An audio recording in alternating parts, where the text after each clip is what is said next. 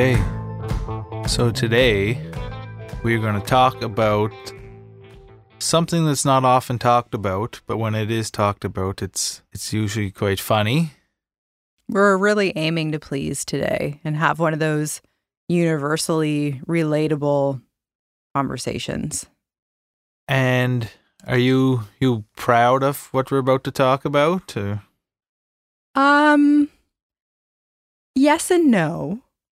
Not in maybe the specifics of the stories that we're going to share, but proud that we're at a point maybe in our relationship that we can be so open. I'm pretty proud of my story. That You should be. So what we're getting at here, folks, is we're going to talk about, well, there's no other way to say it other than shit stories. Yeah, we're going to talk about poop. Shit stories. We all poop. Shit stories, yeah. Yeah. Shit stories. So if you want to turn back now, you can, but if you want to be entertained and laugh at our expense, no plural, then this is the place to be. We've got you covered. I've got a story I want to tell that I don't think I've ever told you. That's quite funny. Oh gosh. Live on the air and everything. Live on the air or live to the recording. Probably got a few tricks up my sleeve too.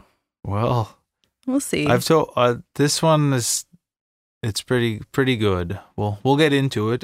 So what do you want to talk about first? Which story do we want to play from our book? Well, I'll just say this is as you've kind of alluded to, it's the point of no return if we keep going here. So you've been warned.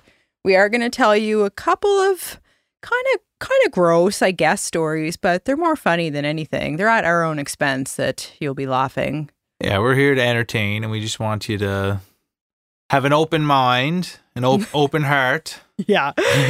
So in our book, you and me, Mike and I each share our worst shit stories while traveling. So I'm sure we all have a pretty bad story from some point in our life that might be coming to mind right now. Just take a minute and drop into that and take a deep breath. Visualize that moment in your life that... drop into the shit zone. Drop into your shit zone. So we're going to go into telling you our worst shit stories. Like I say, for traveling, these are both from our book. Why don't we start with mine? It does come first in the book. Yeah. But I would say yours is a little more... I think yours is more disturbing and mine's a little bit more surprising in the resourcefulness of it, we'll say. Yeah, I agree on those fronts there. And I think that these are from travel stories, and especially when you're in a place where the foods are all foreign and there's just circumstances that you're not used to, this is inevitable that it's going to happen. Like especially if you're backpacking and you will get diarrhea if living you're on a budget, like drinking different water and all the things. Just the eating at food stands. What do you call them? Stalls, street food, street vendor stalls. There is a stall coming up in your story. I need a cheeseburger. Let's go over that stall. I'd love a cheeseburger stall. I also want to point out that Kristen has just purchased, the only thing I can call it is a old lady heating pad. One of those things you plug in that grandmothers have and they wrap it around their body. I will say for the record that I would bet money that you will be using this heating pad in all your envy. Our cat George has already discovered it and he looks like a stoned little, I don't know. He's really into it. He's happy for sure. Yeah. Okay. You'll warm up to it. I know. I just want to make fun of you because I know. You look like you're 85 I'm over okay there. with it. I'm all right with it. I am going to get one of those waterproof bonnets as well that you suggested. Yeah. That's just going to roll with it. Some slacks. Complement and complete the 85-year-old vibe you're going for. Yeah, you're stuck with me. I'll change my style over the years. I'm not saying it's bad. I just have to point it out to listeners. I'm nice and warm over here. So. It is functional. Yeah, it's great. Good. I'm at ease. Okay, well, without further ado, let's talk about shit. Here is Kristen's poop story. My worst poop.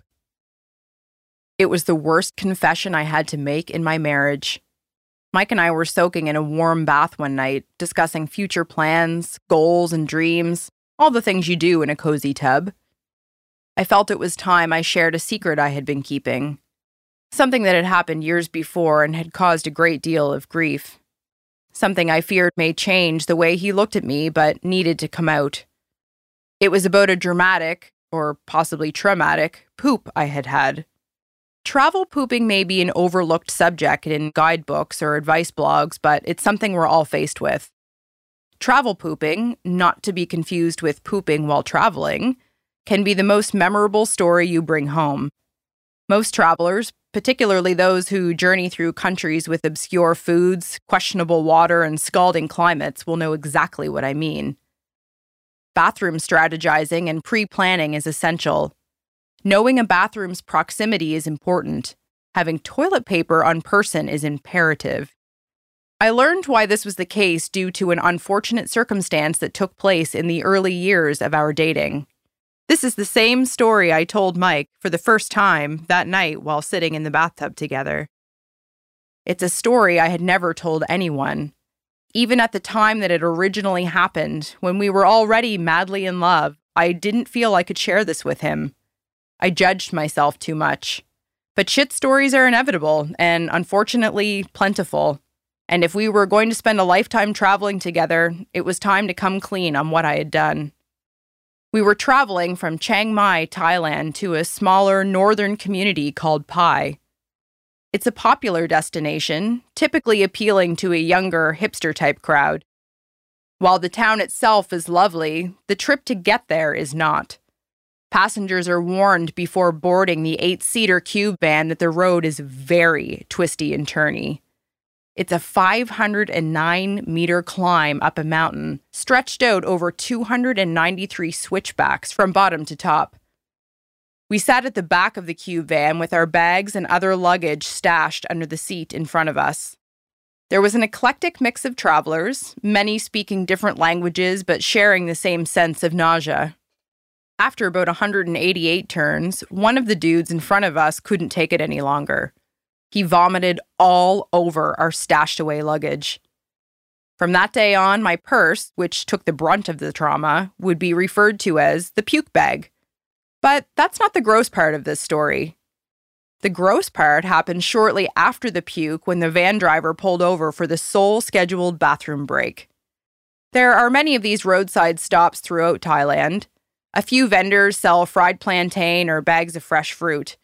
Every so often, you'd get someone making hot soup or barbecue meat. The food always costs less than $2 and is the best you've ever had. The stops are usually outfitted with public washrooms, too. A biscuit-sized Thai woman sits at the entry of the cement piss hole selling squares of toilet paper prior to your permitted entry. A toilet toll, so to speak. It was always cheap and always worth it, because you almost always have the shits while traveling. On this day, there was no biscuit-sized Thai woman selling toilet paper at the washroom. I charged through the opening in the cement wall and dove headfirst into a bathroom stall. Muscles I didn't know I had started contracting involuntarily. It was both a mental and physical battle not to shit myself as a grown woman. In a foreign country, when you're hours away from your own private bathroom, it was even worse.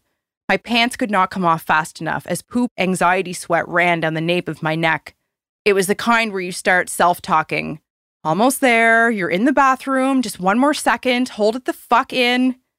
Hovering over the carved-out hole in a sumo squat, I felt a rush of relief wash over me. One more day without crapping myself in public. I looked over to grab the toilet paper. My instincts told me the paper was just an arm's reach away. It wasn't. The only thing in sight was the dirty plastic ice cream pail filled with water that you use to flush the shit down the hole. This is the Thai way. There was no toilet paper because the biscuit woman was not there to sell me any. I heard the van driver honk the horn. That's the signal for, get back here immediately or I'm leaving without you. My short sense of relief skyrocketed back to maximum panic. This is not a pee in the woods and do a cute little wiggle and everything is good kind of situation. It was the opposite of that. I had to have toilet paper. I started digging around in the puke bag, desperate to find a scrap of something that past prepared traveler me stashed away in effort to be nice to future has the shits me. I had nothing. I was still hovering in a shit squat, small pieces of poop debris flying around as I frantically emptied all the inner pockets of the vomit-covered bag. I was going to be left behind in a Thai bathroom with only a faded shit bucket and my own disgrace. Amidst my thrashing, I noticed one more item in the cement cell of a bathroom stall. A second cheap plastic bucket that was a garbage can. It was filled with used toilet paper from days past. Even now, I wish the story from this point on went differently. I still struggle with self-judgment and shame about what happened next. But desperation permits actions that we would not otherwise take. I had no choice. I waddled over to the bucket to see if I could find a wad of tissue that had clean ends. The parts that are used for gripping, not wiping. The parts that are still white and on the fringe of other people's bathroom stories. I managed to tear off 1 to 2 squares worth from a few separate balls. Cumulatively, I had enough that I could pinch the small Q-tip size worth of other people's toilet paper between my fingers. I did a surface wipe with it. Just enough that it would only leave streak marks and not chunks in my underwear. It was survival. It was the lesser of the evils. The van's engine was running. Mike started yelling for me. I ran out of the bathroom filled with horror and humiliation. I felt like I had just committed a crime. I could never tell Mike what happened. I was afraid of what he might think of me. I wanted him to still find me attractive and sexy. This would surely destroy that honeymoon phase we were enjoying. The blood had drained from my face and confidence from my psyche. I sat quietly, holding the puke bag close to my body as a way of covering up my embarrassment. I swore then that I would always carry extra toilet paper with me. I do it now just going to the grocery store, hanging clothes on the line and getting a snack out of the fridge. That situation will never happen to me again. Travel tip! Always, 100% of the time, no matter what, bring toilet paper with you wherever you go. Pazam! Oh, papa! Ay, ay, ay, ay, ay! So there we go. That just happened. Yeah. I'm proud. You picked out toilet paper. Used toilet paper. Yes and no. We'll get. Do we want to play your story? No, we'll talk about yours first. Okay, we're gonna just go right into dissecting. I did use used toilet paper. So we should point out that in Thailand, or at least in this spot we were in, you don't put toilet paper in the toilet. That's correct. Nor is there toilet paper just available to you anywhere. And this was not the only really mortifying poop experience that we had in Thailand. There was also, remember that other bathroom we went to? Well, bathroom, it was just a hole in the ground. And we kind of both had that look of just devastation after coming out of, it felt like you were kind of in a pit and you just had to aim. Well, that's what my story kind of gets into. Yeah. There were several to choose from. But yes, on this particular day, typically, as referenced in the story, there is a wonderful guy or gal that is sitting at the entrance of a public restroom and you give them some money and in exchange they give you like 3 or 4 squares of toilet paper. And that might not sound like much, but compared to nothing, you really realize how valuable those 3 or 4 squares are. On this particular day, there was nobody there. And I learned the hard way. And how do you feel about yourself now in 2022, having gone through that? Do you feel... I'm okay with myself now. I'm comfortable in my own skin. I think now that I've shared this story with you and it's okay, I was able to share it with the whole world, really. We'll have to find out if our listeners are okay and consumers off our audiobook. How's everybody doing out there knowing this information about us? Shoot us a message at, what's our email? MikeandKristenCreative@gmail.com. Rank on a hot scale of 1 to 10 how attracted you are to me right now, having read this. It's resourceful, though. I mean, I did what I had to do. What you had to do. It's what I had to do. Yeah, those bathrooms over there, not everyone, but it's just a different vibe, a different culture. It's not like here. It's just, like you said, there's holes in the ground. There's not toilet paper in the stalls. It's that whole day, though. Like, I entered that scenario having just been thrown up on, essentially. Or like all our stuff had vomit on it from the passengers sitting in front of us being car sick. So you would think, what a terrible, disgusting thing to have happened to you. But that isn't really even part of my memory bank from that day. Because, what happened next was just so much more devastating. I do remember running back to the van and kind of climbing in next to you and just feeling really quiet. Like I didn't want to lie, but I just didn't have it in me to tell you until years later what I had done. Secret. Yeah, I felt a bit of shame, but it was desperate. It's just what happened. Do you have any other secrets like that? When I was younger...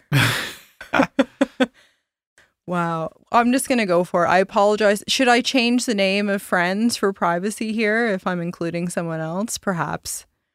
One of my childhood best friends and I used to bike to our community church. It was just a couple doors down from where I was. But at the time, they didn't lock the church. So we were able to go in and break in. Yeah, we'd play. Like, we'd use the microphone and... they had a bunch of crafts that they used at Sunday school that we would dig into. And I guess break and enter as children. But no, we didn't do anything bad. We weren't being destructive. We were just playing. But for whatever reason, because my house was right next door, we very easily could have gone home to use the bathroom or the one in the church. But I remember pooping outside of the church and using a handful of Queen Anne's lace, which is that white weed that grows every spring. We have it in front of our house too.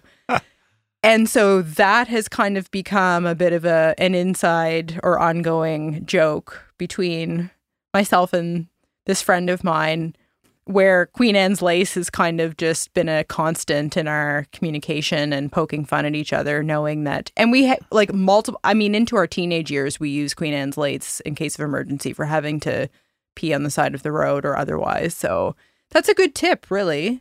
If you're desperate, it's functional. It works. Yeah, it's better than crusty leaves. And so you could have went into the church bathroom, but what made you think it was better to go outside and use a branch? 7.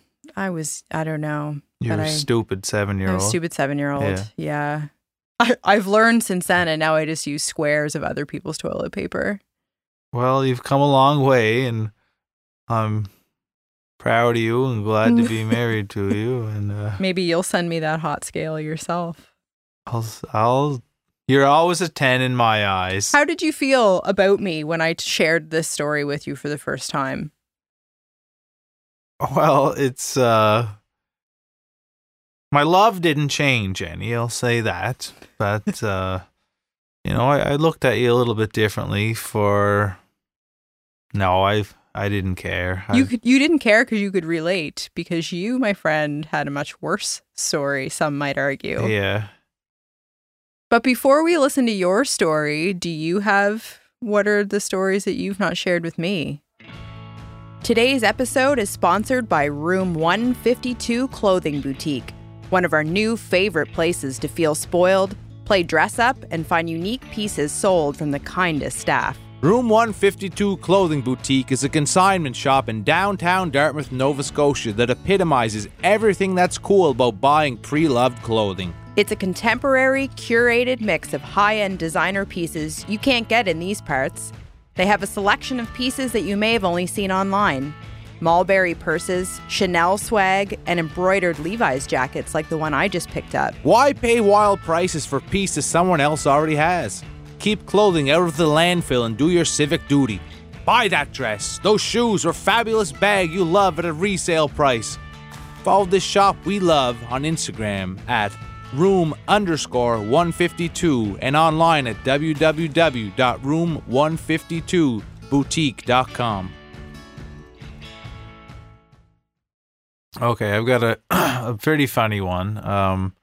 So this is a long time, 20 years ago, back when my old band, Billy's Flick, who you saw perform at the Hoff, I think it probably would have been even probably 3 years before that. Like, it's probably just 19.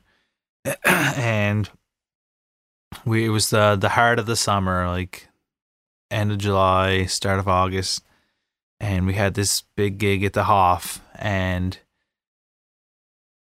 I sweat a lot in general. Like, I'm just a disgusting ball of drip. I mention it a lot in the book, actually. Like, there's a lot. Somebody recommended that our story should be based on a sweat scale because we talk about sweating so much. So there's a lot of sweat. Like, we played for like from 9 till 2. Like, that's what you used to do back in the day. Like, obviously there's set breaks in there, but it's just a ridiculous amount of sweat happened, and I wasn't drinking really any alcohol, maybe a beer at the end of the night or something, but between sets I'd drink like 3 liters of water and probably drank at least probably 9 liters of water or something. It just comes right out of you, and like, I'm just sweating it out after each set. It's probably 40 degrees in the bar, and so I drink whatever 10 liters of water. And that just, wreaks havoc on your stomach and guts. Like, you can die from drinking that much water. But anyway, so in my small town in Inverness, there's no restaurants or anything open at 2 o'clock, like when the Hoff closed. Like, you can't get food. And we were young and stupid, and it's like 3 o'clock in the morning, and like, let's go to Port Hawkesbury, get something to eat. And like, there was a big crew of us around, and like, I think 3 cars went, and I jumped in a car, and so whoever was driving was with their girlfriend, someone else was with their girlfriend. There was like, I think, 2, 4, there were 6 or 8 of us in a car with 5 seats. Yeah. And so this girl I knew, and we both kind of liked each other. And I think we might have had kissed before then. I can't remember, but anyway. Haven't told me this story. I didn't tell you this story. We get in the car, and she sits on my lap. Of course. And like, I think the whole back row. Yeah, there were 6 people in the back row, and there was 3 guys, and every guy had a girl on their lap. Friggin' musicians. Well, no, it was just we were hungry. We wanted to go get something to eat. Gotta go to McDonald's. No, we're going to the big stop.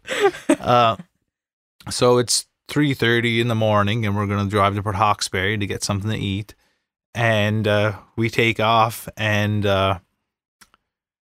we were like 10 minutes into the drive. Like, not even outside Inverness, really. And it's an hour-ish? It's an hour drive. Yeah. And so this girl sitting on my lap, and we start just making out a little, and my guts like start kind of rumbling. Like, I'm like, oh, this doesn't feel very good. You thought that you just had butterflies, huh? From all the excitement? Yeah, basically, yeah. And so like, I gotta just let a little fart go here. Gotta focus here for a minute. Well, I gotta get this out of me, and so I tried to just, have pass a little gas, but it didn't end up being gas. Like, that water, like, I sweat out most of it. Oh, dear God. But it's like, it came right out of me while I had this girl on my lap making out with her. Oh. And ladies and gentlemen, my husband. So that happened, and then we have another 50 minutes to drive.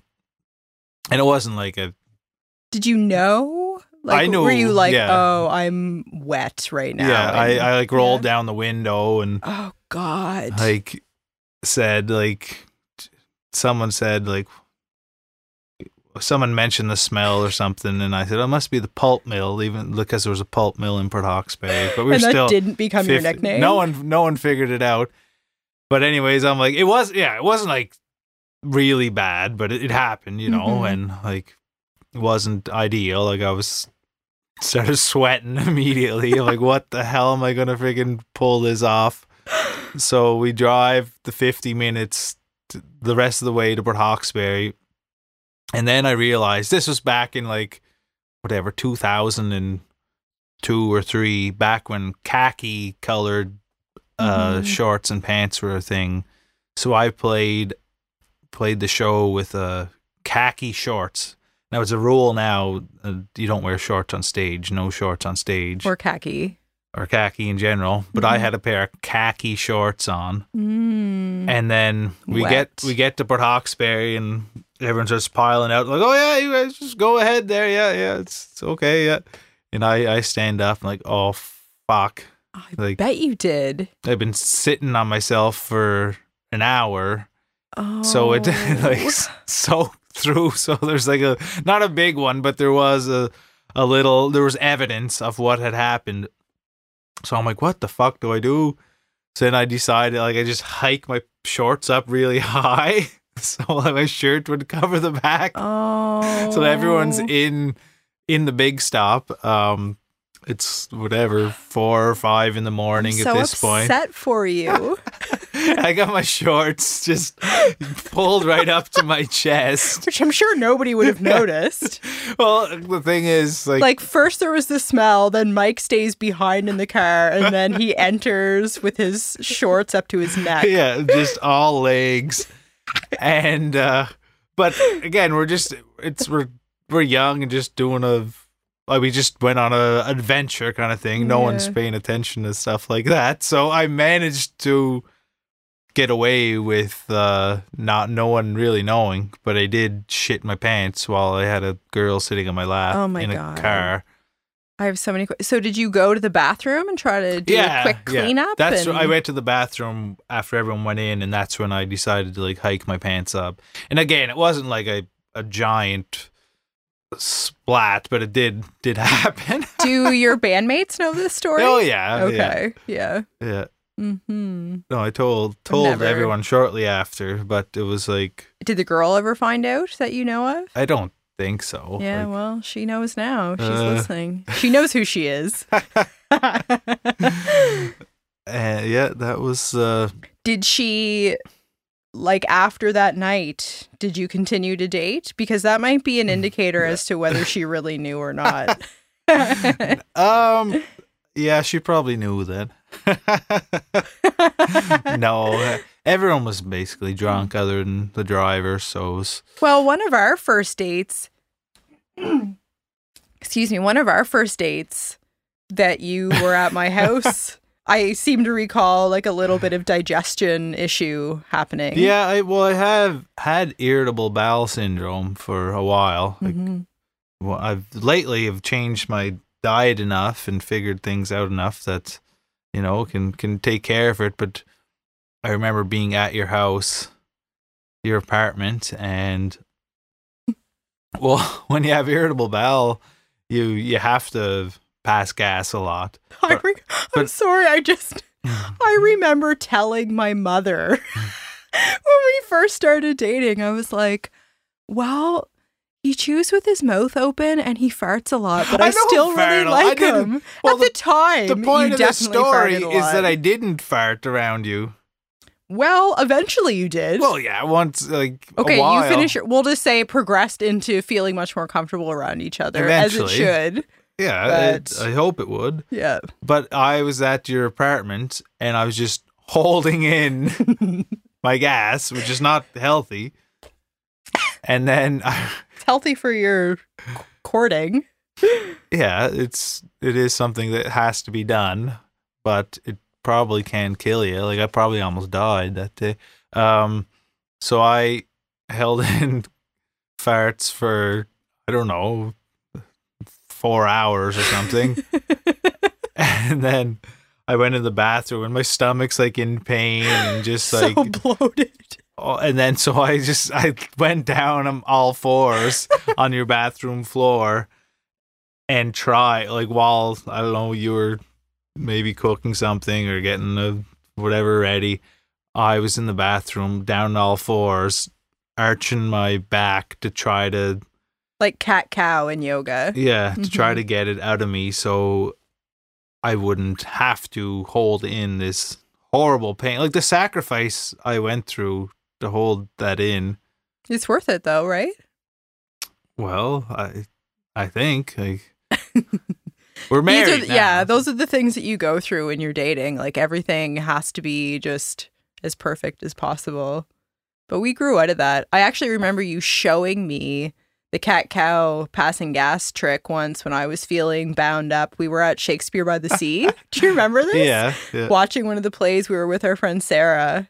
And you both had really excellent advice on like IBS related. I think maybe she was having some difficulties at some point in her life too with digestion, and you both like were really coaching me through it. You go on your knees and you keep your bum up, but you put your like chest down low, so it's like your arse is cranked up as high as it can be. It's probably like they recommend when you're pooping that you're supposed to have your feet up like on a little stool, right? Because it creates more of a flow. What kind of psychopaths do that? It's true. Look it up. Well, maybe people in That's why they have New these York. only holes in the ground in Thailand and a lot of Asian countries. Let's get into my story here then. Yeah.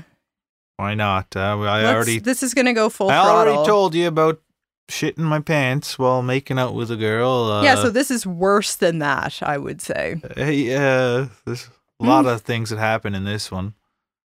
So, here we go. Coco's masterpiece, Love and Shit. In terms of the worst travel shit I ever had, it's fairly hard to choose. The thing about traveling is that a good third of it is just horrific shitting disasters. And that's fine. You can only talk about getting a tan, sunsets, and had to be there moments to your friends for so long. Eventually the real stories come out. The shit stories. That's what everyone wants to hear. Yeah, the food was good and all, but did you have to shit in a tub? Did you get chased down an alley by a gang who you fought off with diarrhea? For me, I think I have to go with the episode at the Elephant Reserve in Thailand. We rode a cute elephant named Moolah who we told ourselves was treated well and had lots of room to run around. At night they gave her an endless bucket of peanuts and all the animals got together to dance and tell each other how much they loved each other. Either way, it sure as hell was fun to ride on top of a giant animal and put all your trust into her. After our ride, Moolah's younger buds were doing an art show. I didn't know it myself, but elephants are phenomenal artists. They grab that brush with their trunk and go to town, every piece of Van Gogh-like triumph. At least that's what I remember. This was at the point when the Thai gurgles started to kick in. It doesn't take long for a traveler from small-town Nova Scotia to know what this means. By day 2 in Bangkok, the concept of using the bathroom had turned to erupt like the world is ending and the source of destruction lies at your anus. When the Thai gurgle started, I nodded to Kristen and she knew. There's a beautiful thing about getting to know someone on that deeper level. You can communicate a whole novel with a quick glance. Things you'd never say or do early on become commonplace. This trip brought us closer together on a level I'd never experienced before then. There's only so much you can learn about someone when you're dressed up and talking over a candlelit dinner drinking martinis. You either fall apart or bond and become inseparable when you're sharing a small room and have only eaten curry for a month. Coco may have been creating the next Mona Lisa, but I was on a mission to the nearest bathroom. I bolted out as the crowd cheered in awe. Thankfully, the toilet was around the corner. There were 6 stalls, and I went into the last one, assuming it to be the least used. There was a hole in the ground about as round as a grapefruit. No seat. No handles. Just a small hole and the need for extreme accuracy. I was never one to be able to bend my knees. I played sports my whole life, could jump pretty high and run for miles, but I could never really bend my knees. Even when I was in Little League Baseball, I couldn't play catcher because I couldn't get into that position at 8 years old. At 32, my legs might as well have just been solid 2x4s. I dropped my shorts and bent the 2 inches my knees would allow. With the Thai gurgles, there's not a whole lot of planning that happens. You drop your shorts and the bomb goes off. There was a large amount of precision, angles, geometry, and physics needed to pull this off accurately. What happened was the exact opposite of that. If I was told that when I got into that stall, my sole purpose was to not allow one drop to enter that hole, I would have emerged a king of grand proportions. The saga of the Titanic is often used as a metaphor for a disastrous failure. What happened in that 6th stall on a hot day in Thailand at the Elephant Reserve while Coco painted her masterpiece was nothing short of a definitive tragedy far surpassing the fateful voyage of the infamous ship. The explosion shot like an unmanned fire hose everywhere I didn't want it to go. My legs were covered, my shorts covered, my feet covered. Not a single drop made it into that hole. I stood there, bent over 2 inches, and thought that this was as bad as it could get. This was my rock bottom. I was covered in shit, pouring sweat, and the nearest toilet paper was a 3-hour bus ride away. In the surging swirl of life and its ups and downs, I was on a very down part of it all. And then I heard footsteps. A lone man softly singing to himself came into the bathroom. There was water running. He opened a door to a stall. I heard the sound of splashing. He was cleaning the stalls. And by cleaning the stalls, this meant that he went into stall number 1 and threw buckets of water onto the floor so it would wash the shit and piss off the ground. That elixir ran down the sloped ground and continued to clean the floors of stalls 1 through 5 till it got to 6, where I was, and emptied out of a hole in the wall beside me. I could hear the water coming, but there was nothing I could do. I was still using 100% of my brain power to figure out how to get the shit off my body. If Heidi Klum walked by and told me to come with her, I would just shake my head, figuring out shit situation. I heard the water coming, but it was inevitable. And then it hit me. The swirl of water and shit and piss and whatever else from stalls 1 through 5 ran over my feet. I could see chunks of this, chunks of that. My feet were being covered in the washout of 1,000 turds and mishaps. I didn't cry, but I started to fake sob.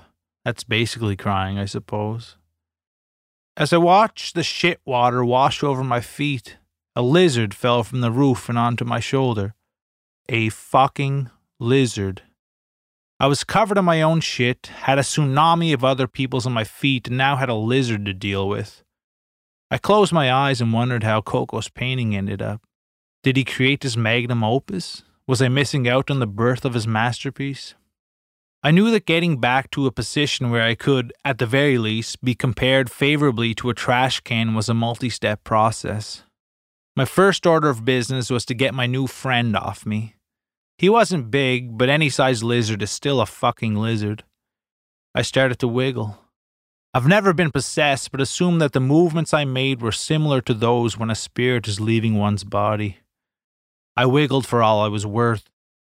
It wasn't quite dancing, but similar to a hippie at Burning Man takes all the drugs type of shuffle. When I opened my eyes, the lizard was gone. I couldn't see it anywhere, so there's a fair chance that the only thing that got into the hole that day was poor little baby Godzilla. Next, I had to get some level of the shit off me. I'd be happy with 70%, but knew that anything close to 50% would be respectable. I took my shorts off and walked out of the stall. My bottom half was bare and hanging freely, but I didn't care. It's hard to really care about anything in that situation, and a dangling penis in public was not on the list. I had heard the man running water, so I knew there was a tap somewhere nearby. I scoured every inch of the wall until I found it. It was so low to the floor it might as well have just come out of the ground. There was at the most a foot of space to get my naked body under. I was already so far into the not giving a fuck stage, I just laid down on the ground under the tap and rolled around with the water flowing, my dong flopping around and people walking in trying with all their available strength to avoid eye contact with me. I got up, ran the water over my clothes and wrung them out. I was soaked and pathetic but more or less clean. I got dressed and walked back to the show, hoping to catch a glimpse of Coco's masterpiece. So that just happened. So that's a nice memory for us to have from our travels, isn't it? Yeah. I remember your face coming back. You were white and like you were actually almost gray and kind of dewy, like just devastated. I was soaked from the hole or that's the true. tap. Maybe that's why you were wet. Well, it felt like more of a just almost nervousness thing. It's just like Thailand is it's like 45 degrees, so I'm just sweating anyway. Then a nervous sweat. Then I'm soaked, and there's a lot of things happening all at once. It was like you just killed someone, though. Like it was that kind of like fear and just so much negative emotion in your face. Yeah, I wasn't at my best. It wasn't my best moment. How did you feel like knowing that this wave was coming towards you? Well, like I say in the story, there was nothing I could do. Like just the situation was it was inevitable. And at that point, I don't know if I want to say I accepted what was going on, but it's like anything you do that's hard, like once you're just in the midst of it, it's like, okay, it's happening, it's going on. So I was in the throes of a disaster. This was disaster. Out of your hands. I understand. And like just the chances of like a lizard. And again, like I said, it was a tiny little lizard, but every lizard's a fucking lizard. Chance of that falling on me during this whole process was like, that made me believe in God, really. Like, just for things to be able to escalate to that state of drama. Mm-hmm. There's some higher power creating this scenario. It can't just all be chance. Yeah, it's one thing. Like we said earlier, it's inevitable that if you're traveling internationally, especially like a backpacker style and some sketchier places or eating street food or whatever the case might be, it's bound to happen to you. Like you will experience some of these things, but this was kind of everything rolled into one, like every possible scenario that we had a really full day too. We were like on that tour, like went to the butterfly observatory, a waterfall, we went a few places. We rode the elephant. Yeah. So this was just at the very end of it too. And like it was way to cap off the perfect day. Yeah, it was an amazing day. Like, we swam in like these beautiful hot spring or whatever it was, and it was just, we were still pretty new in a relationship too. Like we weren't super far in. So yeah, it was kind of our first big international trip together. Yeah, it was. And it was like I didn't want to tell you exactly what happened when I came out, just because. Oh, I know the feeling.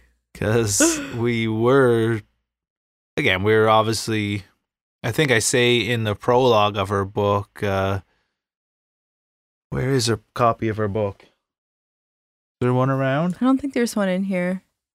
I'm gonna get one. So in our prologue, I essentially get to this. Like, there's only so much you can learn about someone when you're dressed up and talking over a candlelit dinner, drinking martinis. I'm gonna say the sentence again.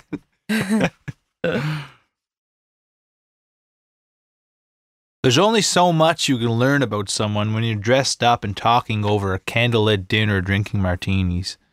You either fall apart or bond and become inseparable when you're sharing a small room and have only eaten curry for a month. So I think that trip, that whole trip was kind of a real bonding experience for us. Mm-hmm. Oh, definitely. I think anybody who dares travel together we were gone almost 5 weeks on that trip. Well, and we did a month in Thailand and then a week in San Francisco on the way back. Yeah, that's right. So, yeah, it was ultimately a great experience, and we can now look back on these stories and laugh about them. And I think for a lot of people, traveling may be the death of a relationship because it points out ways in which it might not work, right? Of course. And we have found ways that were alike in our travels and have adapted to those that were not. Well, yeah, for us, it just brought us closer together because we realized, how well we work together, how we have the same approach to different things, the same mindset. We're both cheap bastards. And but yeah, I think like a month-long trip for a lot of new couples would end in disaster, really. It had its disastrous moments, not as far as conflict, but as far as, having the shits most of the time. Yeah, and but sweating. We just sweat so, it was so hot everywhere. But all those things were just, I guess, when you're first start to see someone and you're like, think they're really pretty and cool, like, you don't really see them as a human. you see them like, you just see all the good things about them, and you can't imagine like, well, I bet you she sweats a lot. Right. I'm glad we steered away from the objectifying nature that could have led to, but yes, that's true. You see them at their best. Yeah. But again, it's because we're behaving at our best, like not farting in front of one another and going to the bathroom in agony after 4 hours. But when you don't know everything about someone, like, you'd never assume all these little things that in a long-term relationship, you get to know all those little things about each other. And that really, it brings you closer together, obviously, but it just makes you more human. Like, think of like famous people, like they're like, you can't picture Angelina Jolie sweating like a rhinoceros, and we are now. Like, I am picturing that now. Yeah. But do you think that in hindsight, I mean, things obviously worked out for us, so maybe this is a tricky question, but do you think that that's how we should behave when we're dating, or is it just kind of how it is? Like, do you have any advice for that stage of things now that we've surpassed it? You have to hold in your farts for a while, for sure. Yeah. Like, probably better off for everyone, but on the other hand, there's something to be said for just showing up completely and utterly yourself, and if that's part of your openness. Always be yourself, like, and I don't think either of us weren't being ourselves. It's just seeing each other in compromised states, or seeing you puking and holding your hair back, like just for example, things like that, like you get to share those moments, like even if they're bad, it's like, these are things we went through together. Mm-hmm. These bring us closer. I'd love to hear if anybody's listening and has a comparable story. It doesn't have to be with a couple either, but we'd be curious to hear. Make ourselves feel better. It doesn't have to be a poop story either. Just like any type of hardship that you experience as a duo or group, whatever it may be, but something that maybe brought you closer together. Because I think this trip, like at the end of it, we were much closer. Yeah. Like, we knew each other on this deeper level. Like I say in the prologue there, it's exactly that. When you're just dressed your best, you're drinking a fancy drink and just essentially trying to impress the other person, like, you don't get a true version of what that person is. And that's fine. That's just the normal way it is. But any time you get into a longer relationship or getting to know someone better, even just with your friends, like, or even yourself, like going through a hardship, be it with another person or with yourself, ultimately develops a new kind of bond or trust or relationship. Yeah, of course. And I feel grateful for that trip and the shits we had, you know, like we're here now because of all that. Well, this whole book really is about mishaps or travel disasters or things that we overcame together, which is inevitable again while you're traveling. But I love that these are the kinds of things that at the time may have felt stressful or embarrassing or tedious, whatever the circumstances were. But now, as a result, we have a full book of these hilarious stories. Yeah, and a lot of people probably wouldn't want to go through some of the things we went through and some of the things we wrote about. Not that we like went through anything horrendous or whatever, but just I think our personalities are lean a little bit more towards kind of making fun of ourselves. And yeah, we've developed the ability to laugh at ourselves or roll with the punches. And I think it requires both of us to have that attitude as well. That's not to say that there's been plenty of occasions where the others kind of helped lift the other person up in a particular moment. Yeah.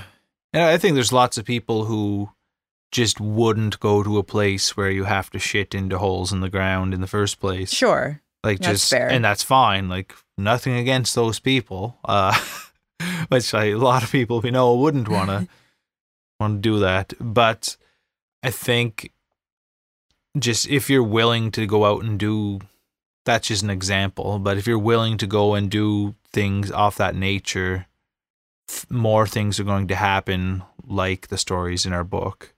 If you're traveling to some of these off the beaten path destinations, then it's bound to happen. You're going to encounter some of these challenging scenarios, but for us at least it's kind of what bonded us early, like having done that trip, but it's something that we also have in common, that we enjoy travel and adventure in general. Yeah, a lot of people wouldn't want to have to deal with random drug dealers approaching them or just like a lot of the things that happen, like when you kind of put yourself out there. And that's fine. Everyone has a different preference of how they want to live their life and experience it. I love those moments. I love encountering just people out there in the world and the interaction and transactions we have together. Mm-hmm. Like I kind of like to just roll with whatever happens and see where it goes. And that's, again, just my personality and your personality. But a lot of people like to have more of a routine, more of a knowledge of what may happen. And yeah, the predictability of it. I would say that's why resorts, for example, are so popular, because it's easy. You're getting picked up at the airport with a beer in your hand. You're getting dropped off at your door. It's a routine every day. And I think we indulge in that once in a while, in those kinds of experiences.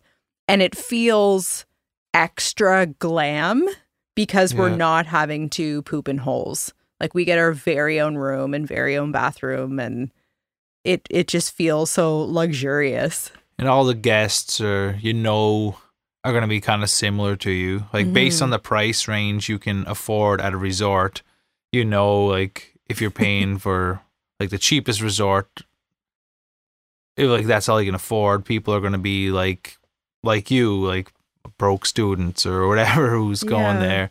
If you can afford the highest end one, most people are going to be coming from the same economic background likely. And we've both experienced, you lived off pizza crust and mustard for 5 years of your life in your 20s, and when I was traveling in my 20s, it was so incredibly shoestring that I got giardia in Guatemala. I slept on a rooftop in El Salvador while war raged in the streets below. I jumped over rats to get sick in the middle of the night at this cheap hostel in Honduras. Like, we've had the like mega and opposite end of the spectrum of hardcore travel as well. And we're fortunate enough now that we're grown-ups that we can indulge in something a little upgrade from no rats in the room, at least. Yeah, as you grow a little older, you obviously change your preferences on what you want to experience, and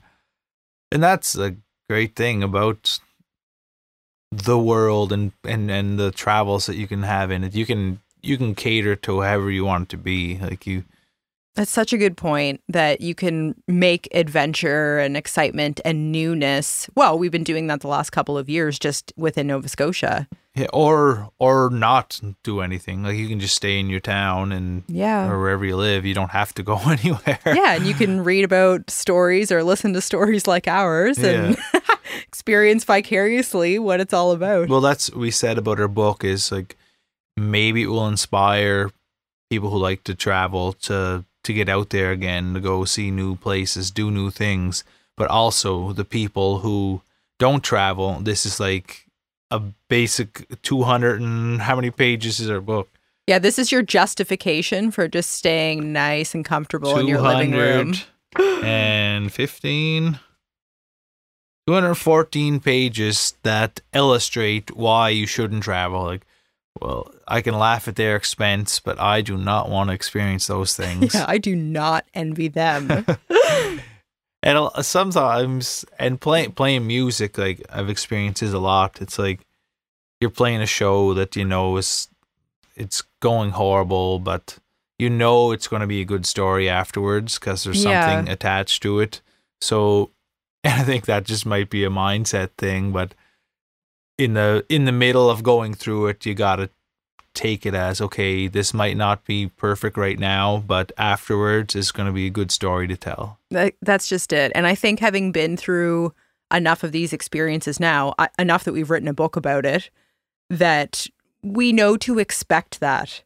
So we know now that when we head out with our backpacks, that while it's uncertain what the circumstances might be or the challenge, that something will happen. Yeah, and that's the beauty of it in my eyes. Like, I love that unknown. Like, I don't want to like have to figure out how I'm going to eat that day or anything like that, but I'm excited to see who we're going to come across, who we're going to meet. Like, I think that comes more naturally to you in some ways, though, having lived your life as an artist even. I mean, most artists, entrepreneurs have to be comfortable to some extent with uncertainty, and our brains don't find that the most natural state to exist in, but you're probably more practiced at dealing with that. I think most people want to have routine and structure, and that's perfectly normal. And I obviously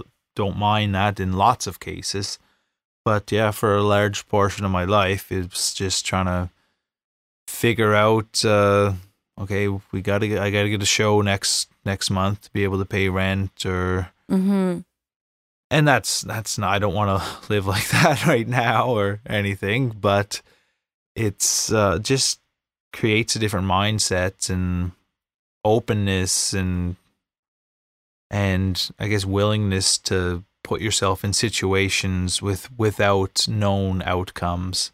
Yeah, lots of people, and I'm relating this to work mostly, but I'd say the majority of the population has expectations of what their long game looks like. So if you're working in a corporate gig like I did for a decade, I know what time I have to be at the office. I know that Tuesdays I have this particular meeting. I know when my lunch hour is and which restaurants are within a few block walk. Like, all of those things sort of become routine. And I used to kind of attribute that desire to keep doing that as like, well, this is one less thing I have to worry about. Like, of all the things I need to think about and worry about in my life, I don't have to worry about what my day looks like or what income I'm going to earn and all these things. But that's kind of shifted for me, where I'm more excited by the idea of the unknown. It's scary, but it's certainly more exhilarating. But you're just kind of like cool in that space. I remember my old band, we we had toured Ontario, and it was just before Christmas. It was like December 21st or something. And the whole time I planned to, like, we were going to be driving back home, but I'm like, I want to hitchhike back. Like, I want to do this just to see what adventures would happen. And didn't even have a winter jacket, didn't have gloves. I remember staying at Bruce, my bandmate's brother's place, and he's like, do you have gloves or what? And I'm like, no, I'm all good. And he's like, well, at least take a pair of socks to put on your hand. So he gave me a pair of his socks that I was going to wear on my hands as gloves to hitchhike across Canada. And the day I was about to leave, we had a flash freeze in Ottawa, and it went down to minus 46. And I'm like, fuck, I guess I can't. That was a message from God. Like, I can't do it. Like, so I decided I'd go back in the van. Was that is that Hank? That was Hank the van. Yeah. We built a big, that night, right before it dropped down to minus 46, the snow was perfect for a snowman or whatever we wanted to build. And we thought it would be a good idea to go on to the Parliament, like right in front of the building, and build a giant snow penis. And who wouldn't have had that idea? So we built a giant snow penis until the cops came and made us crush it. Oh, so it didn't freeze in place? That's where I thought this was it was going there to for end. like whatever, a couple hours. And yeah, I'm sure, I don't know who would have been the prime minister at that time. Chrétien? It was like 2002 or 3. So I'm sure they saw it out the window. I'm sure the penis was appreciated by all. Part of a winter and these festival. things, the hitchhiking and building snow penis, are not things I would want to do right now at this point in my life. Just to be clear. Yeah, just to be clear. But these are just the mindset and ideals of someone who's 19 or 20. Mm-hmm.